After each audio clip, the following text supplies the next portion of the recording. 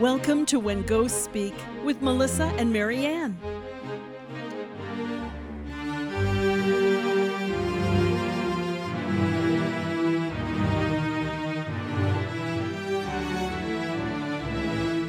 Well, hello, everybody. We are back for another episode here of When Ghosts Speak with Marianne. And Marianne, we're not quite in a Christmassy fun episode yet. We are. No, the next couple ones we'll do some Christmas, but this one is still, it's working up to it. Let's put it that way. That sounds good. Okay. So what fun story do you have today? Okay. So this gal called Edna left me a message on my phone, and it was, "Hi, Marianne, you cleared my house about 10 years ago." And it was crazy. Edna is really not that common of a name. So I sort of remembered her for that. Plus, I did her house a couple of weeks before Christmas. And I remembered when I walked in, the house smelled really good and she was making Christmas cookies. And I thought, yeah, I'm in people's houses and I'm not making Christmas cookies. So, we were talking. And when I cleared her house, when I was ready to leave, she handed me a box of cookies she had made for me, which I thought, oh, how nice. So I remembered Edna just for that reason. So she calls and she is a manager, and we will just say of a card shop. We won't specifically say which kind of card shop, but it was all-purpose card shop, typical anything you'd see. And she said, "It's very, very strange." She said, "When I go in the morning to open up, or whoever opens up in the morning," she said, "3/4 of the shelves are cleared. It's like there's nothing on the shelves." And I said, "That much?" Because I've heard of, like in a library, 5 or 6 books are knocked down, but this one was violently clearing the shelves.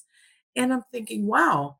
And I said, "How long has this been going on?" She says, "Just about," she says, "well, maybe like the first week in November." I said, "All right." And now, again, this is like, this is around almost the same time, about 2 weeks before Christmas. And she says, and I kept thinking there must be a ghost in here, but it was so strange. She said, "I came in this morning and I went back in the locker room, and I came in with our new girl, and her name is Anne Marie. And nice lady, 55-ish. She said she's been working here for a little bit now. And we walked into the back room together to put our purses and our coats in our lockers." She says, "And on Anne Marie's locker was scratched in the front of it a stick figure of a devil." I said, "Oh, okay." And she said, and then the rest of it was a stick figure, looked like a lady laying down with fire all around her. And I said, "What you're describing sounds like somebody's in hell." She goes, "That's what we thought. It looked like it was somebody in hell, but it was just on Anne Marie's locker." I said, "That's bizarre." And she said, "Yeah." And there was nothing in the store. I was talking to her from the store, and there was a couple customers had come in while we were talking. They didn't have anything attached to them. And I'm thinking to myself, okay. I said, "You know what?" I says, "Tell me something about this Anne Marie." And she said, "Well," she said, "no kids, about 55. Her husband was Charles, and he died about a year and a half, 2 years ago." She said, "She's very sweet, but she's a little naive." I said, "What does that mean?" She said, "Well, she really never did anything. Her husband pretty much kept her in the house. When they got married, she was working in a department store as a clerk. But after they got married, you can't work. My mother never worked in her life. My father took care of her and me, and my wife is not going to work." So she couldn't work.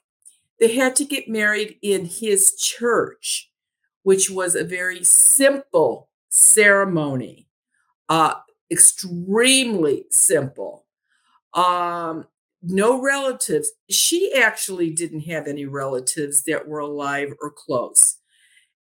It was just bizarre, and his mother didn't live with them, but apparently she was over a lot. And I said, "And so she needs the money?" And she says, "No." She says, "Her husband was an accountant." She says, "I think she's fine. I think she's just bored to death and she wanted to be out of the house." So she started working here. She said, and little things come up. She said, like she'll pick up a really pretty card and she'll go, "Oh, I could never send a card like this. My mother-in-law would have been so mad." And they couldn't play cards. The only things they could watch on TV were religious stations. No dancing. I mean, it was in all honesty, I don't know which church it was, but there's a lot of very reformed churches that are very strict, and apparently this was one of them. Well, Charles is dead, so she's free. So it took her about a year and a half to get herself worked up to go out and find a job. But apparently, Edna said this was the first place I think she even came to. And she said, I absolutely. She says, I'm going to get more help out of a person that age than I am a young person coming in because they're busy. Anne Marie wasn't busy. She could come and work anytime. So everything was fine. The customers seemed to like her and everything. And I said, "You know what?" I says, "Do me a favor. The next time Anne Marie comes into work, leave a message." I says, "I'm just sort of curious about something." Well, it was about 3 or 4 days later. I came home and there was a message from Edna. She was calling from the store. Anne Marie was there, and so was a ghost. So this was absolutely Anne Marie's ghost, no doubt about it. And I'm thinking to myself, and it was really weird, wherever the ghost was, it wasn't in a place I could see. I could just pick up on the energy. And I thought, oh, I bet it's Charles. I bet he's so angry that she is out of the house and doing things. I bet it's him. So I said to Edna, I says, What are the chances of me coming into the store when just you and Ed or Anne Marie open the store up?" So she said, "Yeah, that'll work." So she gave me a day and I went out there and I was there like at 10 minutes to 10, store opened at 10. And I walked in actually with Anne Marie and Edna. And yep, there was the ghost right with her. And I said, this doesn't make any sense. I looked at Anne Marie. I said, "Has Edna told you why I'm here and what this is about?" She said, "Yeah, she sort of said something, but I didn't want to hear it. Don't tell me about this kind of stuff." She says, "If my mother-in-law was alive right now, she'd kill me for even thinking about this kind of stuff." She said, "No, this is all that's all devil stuff." And I said, "Okay." And I says, "But I didn't write that little stick devil on your locker. I wasn't here for that." She goes, "Yeah." And I said, "Your mother-in-law is dead?" She goes, "Yeah, she wasn't alive. She died maybe a year and a half, 2 years after we got married. She didn't really care for me too much." She said, "But, it was all about Charles. It was Charles." I started laughing one day. We were horsing around, Charles and I. We were just, back and forth. And my mother in law was there. And I said, "What was your mother in law's name?" She said, "Harriet." And Harriet was there. And she says, and I looked at Charles and I says, "I'm going to start calling you Chuck." And she says, "I thought my mother in law was going to take the knife that she was slicing the bread with and slit my throat." He is Charles. You are never to call him Charlie, Chuck, or Chucky or nothing. And she said, I was very, and she says, and Charles never stood up for me. He just said, if that's what mom wants, that's what you're going to do. And I'm thinking, oh my gosh. But if she didn't have anybody, oh, who knows why somebody marries somebody? I don't know. Well, and that's exactly who it was. It was her mother-in-law. And I said to Harriet, I said, you've been dead for a number of years now. I said, you never crossed over? Why? She said, look what he was married to. My only son, my only child. He should have married somebody from the church that had the same likes and dislikes as him. No, he had to marry an outsider. And she kept tempting him to do things that he is not allowed to do. I said, Harriet, I says, exactly how much control did you have over her after you were dead? She goes, well, she says, I got her in a lot of trouble. I said, how? She said, well, she said, in the afternoons while Charles was working, she would go to a movie, go see a show by herself, and never tell him. She said she wasn't allowed to do that. And I said, so how did you get her in trouble? She said, oh, the show ticket stub was in the pocket of her coat, and I put it on the table so Charles found it. I said, nice, sneaky, nice. She said, and you can't believe this, or you probably will because you would understand. She said, but she liked to go to the store and buy herself fancy underwear. I said, okay. She goes, well, Charles didn't see it. And so she could wear it. And she says, that was wrong. She shouldn't do that. And I said, and what did you do? She said, oh, I put her fancy underwear inside Charles's underwear drawer. I said, oh, wow. I said, that was bad. I said, that was really bad. And so she says, and they got into some good fights. She said, it's not in our church, she says, but I would have accepted if he divorced her. I said, great. And I said, so why are you doing this to the store? She goes, well, if this ninny, and that's what she called Edna, a ninny, if this ninny knew her job at being a manager, she would have had to know that it was definitely Anne Marie that was doing all the damage in the store, and she should have fired her. I said, Harriet, the stuff happened when the store was closed. How could Anne Marie have been responsible for it?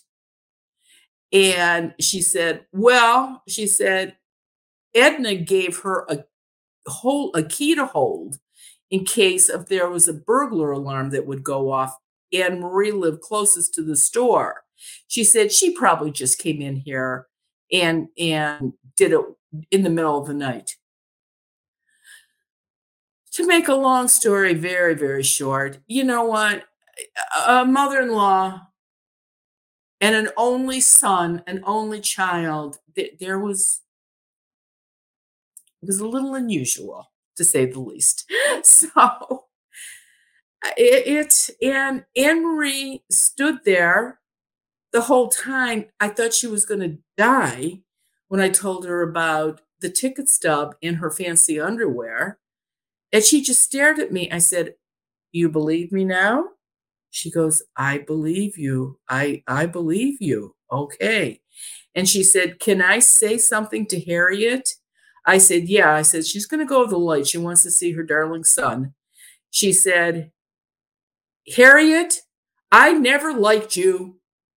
Good for her. I would have been a little bit more descriptive, I think, if it was me, but she was a nice lady. So I That was would in use more choice words. that's right, that's right. She was very, I guess ladylike would be the good word for it. What's that Southern saying? Losing my religion. I would have lost my religion Right. in my response to her. That's right, that's right. I felt sorry for her. I mean, again, I think that she was, you know, there was nothing mentally wrong with her, just a little slow, and she just accepted everything everybody told her. It's until she got a little sneaky there, but she's human. What the heck? Mhm. And she looked at Edna when this was all over, and she said, "Are you gonna fire me now?" Edna said, "No, absolutely not." She says, "Out of all the people that work here now, I know you for sure are okay." She says, "Now I'm wondering about everybody else that works here." Oh, right. Okay, so new pre-employment screenings, Mary Ann.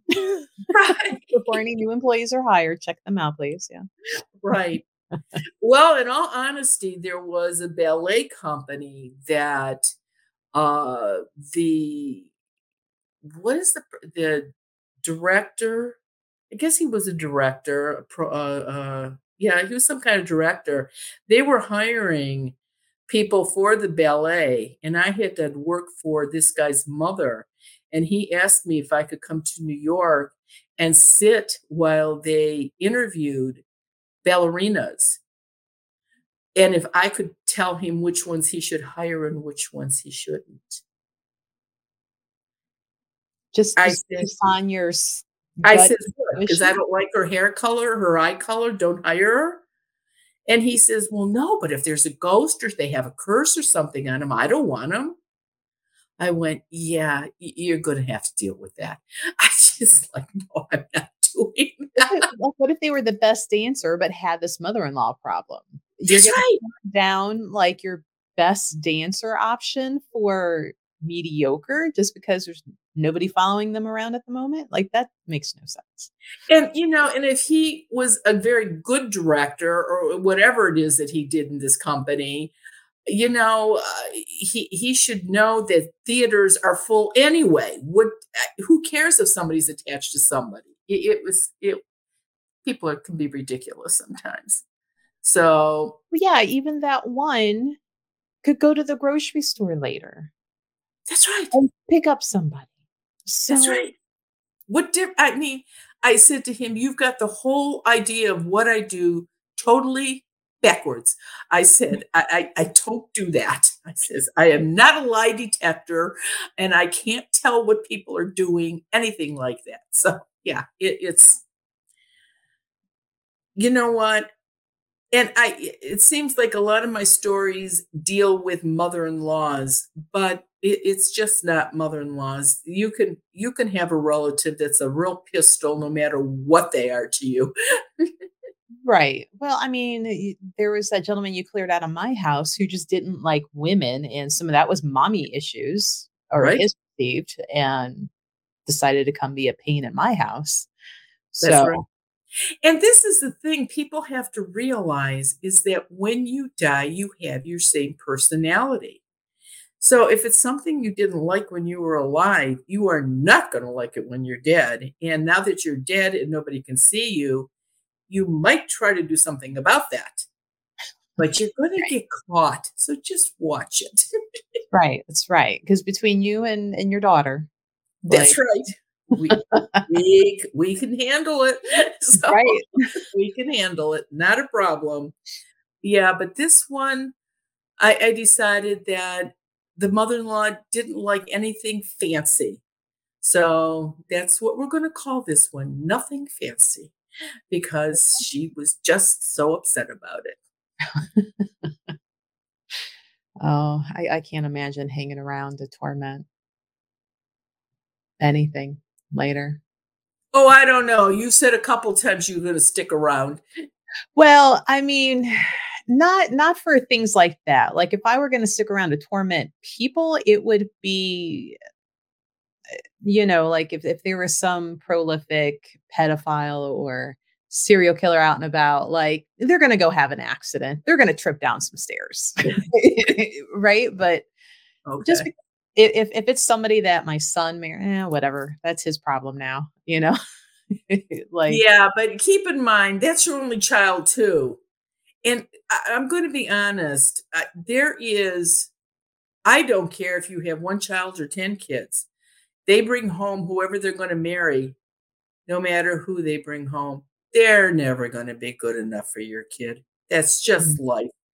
I mean, unless you handpick that person, you're gonna have to suck it up. So right, right. Well, it's kinda like, that's the one you choose. Now, unless they are blatantly, like, somebody that's breaking the law or, just doing really bad things. If it's just a personality clash it's your problem, deal with it. Right. I may not invite Well, you over for every holiday dinner. yeah, right. And it's crazy because there was a father that hadn't crossed over. His daughter had married a guy, and when I cleared the house, the father was there, and her husband, his son-in-law, was a drug dealer. She didn't even know it. The father knew it because he was watching over the whole thing, but the daughter didn't know it. And I didn't say anything to the daughter. Well, the husband was sitting right there. So there was nothing I was gonna say.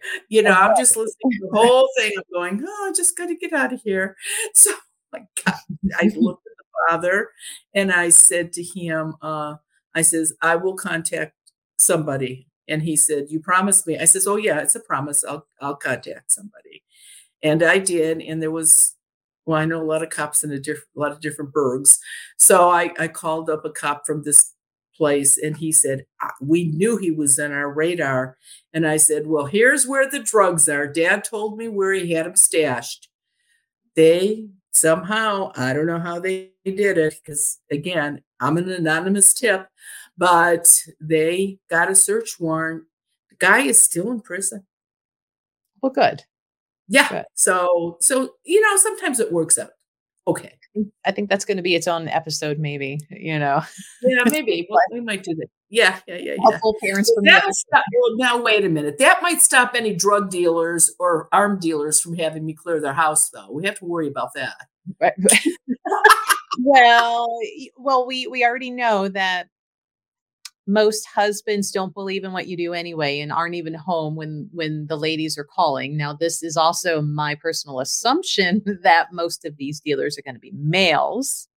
True. May or may not be correct in this. So, No, they may have lady helpers, but it seems like they always think they're the brains of everything.